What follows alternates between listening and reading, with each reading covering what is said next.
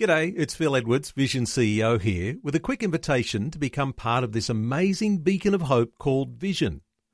Together we can put our love into action to help people of all kinds build or rebuild their lives on the truth of God. Please consider the part you can play during our upcoming Visionathon appeal, remembering that it's your support that makes Vision possible, including this podcast. Audio on demand from Vision Christian Media. Exploring faith and the future.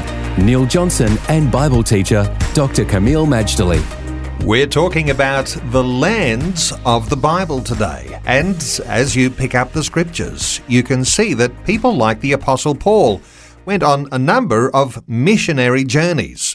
And so the idea of actually visiting Bible lands can open up an understanding of a lot of the things that we can appreciate when we read through the book of Acts.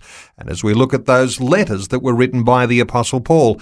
Camille, you've recently been to more Bible lands, the land of Turkey, and a lot of Paul's early days were spent in Turkey. It's amazing how much Turkey figures in the Bible. Of course, the word Turkey is not there. It was known as Asia Minor, and it also had other regions, Pamphylia and Pisidia and Asia and so on. The thing is that it's amazing how much of the Bible was based in Turkey, particularly the book of Acts, or addressed to churches that are now in modern Turkey, like Ephesians or Galatians and things of that sort. What I did not long ago was a Book of Acts tour, which predominantly is the footsteps of Paul. And it was the first time I'd ever done that particular tour. I do believe that Australian people will resonate with Turkey anyway because of Gallipoli, which is virtually a pilgrimage site for any Aussie that comes through. But Gallipoli, I just might forewarn, is approximately 5 hours by coach from Istanbul.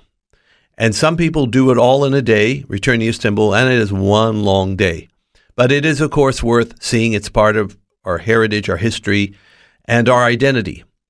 But when it comes to the biblical sites, it is a very interesting thing. First of all, there's a place called Antioch, now called Antakya. And this city was once in Syria, then it was in Turkey, then it was in Syria again, and then it returned to Turkey, and now it's in Turkey. It's a southern, eastern corner.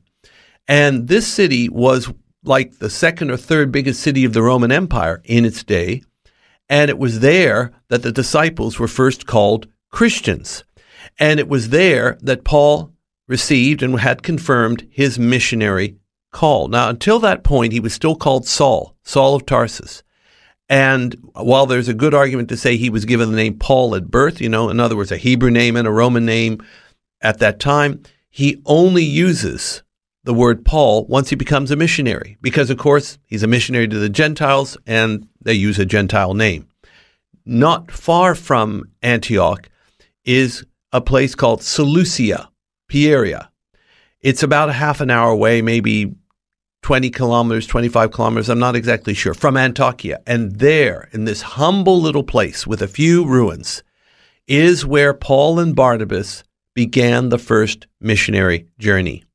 Now, the tourist industry in Turkey is uneven. Some places are well developed and labeled and signposted and promoted, and others are not. Selucia, Pieria, where Paul took off on the first missionary journey, is in the latter category. It is not well marked. There's no big fuss about it. And yet, when you stand on the beach there and you look towards Cyprus, which was the first port of call of Paul and Barnabas and John Mark, who was initially with them, it's a very sobering, humbling thing. In fact, I have on this tour a missionary, still on the field, has been for many, many years, and she was greatly moved when she stood there and thought, this is where Christian mission first began. And indeed, it was a moving time.